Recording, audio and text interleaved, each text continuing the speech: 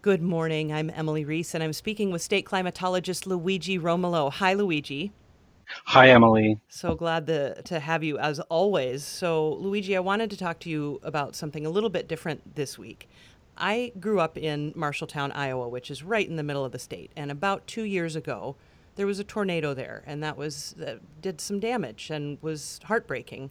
And then just last week, on the heels of the storm that we had here, there was a derecho in that area and caused even more damage than the tornado. So I just, out of personal interest, I guess, and just because derechos clearly can happen in the Midwest, I'd love to talk more about that and what specifically happened in central Iowa last week. Is that all right with you? Absolutely. So, just to remind folks who may not have heard us talk about derechos in the past, these are straight line windstorms that result from the downdraft of thunderstorms. So, a thunderstorm has an updraft where it gains fuel, and a downdraft where it exhausts air towards the ground.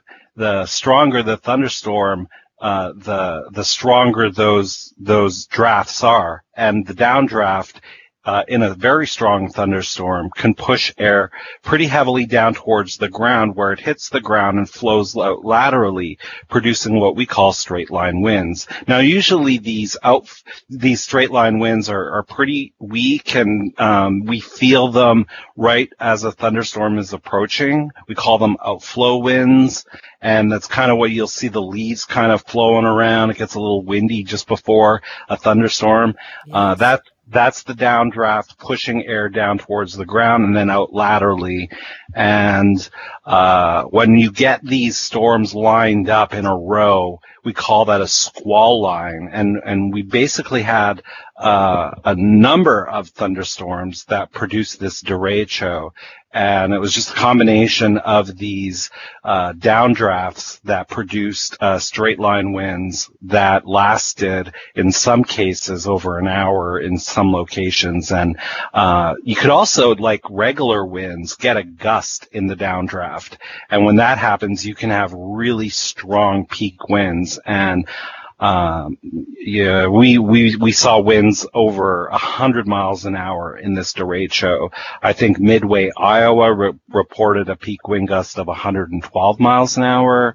Marshalltown was 99 miles per hour. There were several stations that recorded 100, over a dozen that recorded over 90. And so very similar to an EF1 or a hurricane, where you get these sustained winds for a long period of time. And when that happens, a lot of damage can occur. And we saw that. I think they reported 1.9 million people in the Midwest were without power. And I think just in the Des Moines area, it was like 130,000.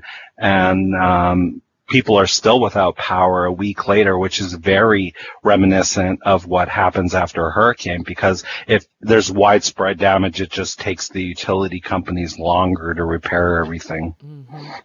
Luigi, talk to me about the strength of this particular storm because this was an unusual one, wasn't it? Yeah, absolutely. So, for those of you who don't know, atmospheric scientists release weather balloons, um, and we attach to the weather balloon a weather instrument called a radiosonde. And as that climbs into the atmosphere, it gives us a picture, a three-dimensional picture of what's going on in the atmosphere. First of all, it tells us how stable or unstable the air is, and thunderstorms form when the air is unstable. But it also gives us something called CAPE. And I don't know if anyone who's listening has ever heard of that term, but it's a term that you hear a lot, especially at this time of year when we have our severe weather. And you mentioned the tornado that occurred in Iowa just a couple of years ago or a few years ago. And so CAPE stands for convective available potential energy, and it's really just a way of quantifying how much energy there is available in the atmosphere for thunderstorms not only to develop, but for them to strengthen. And anything above about 3,500 is considered extreme. And this storm was in the 4,000s. So it gives you a sense of, I think it was almost, 4,700 was the Cape value, I think, that they measured at one location. And that's just a recipe for disaster. Wow, yeah, and just so many trees that they just bend in the wind and then can't stay up anymore after that prolonged amount of time with the winds.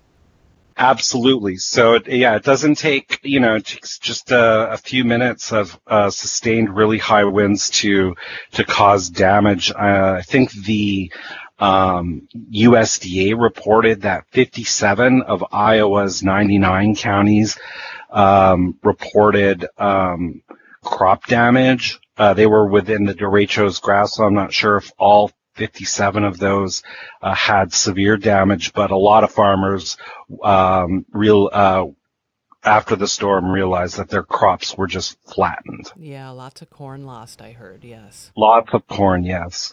Luigi, what else do you want to say about that derecho that happened in central Iowa last week? Just that we need to be aware of severe weather during thunderstorms. We do get tornado warnings, a few minutes before they happen. Sometimes we can get a tornado watch a couple of hours or even a day before. So derechos aren't something that we can see coming. It just happens, and sometimes we'll get a warning for severe winds, but just need to keep your eyes on the skies, and if you have a weather radio during a thunderstorm, make sure it's on. State climatologist Luigi Romolo, I'll have you back next week. Sounds great.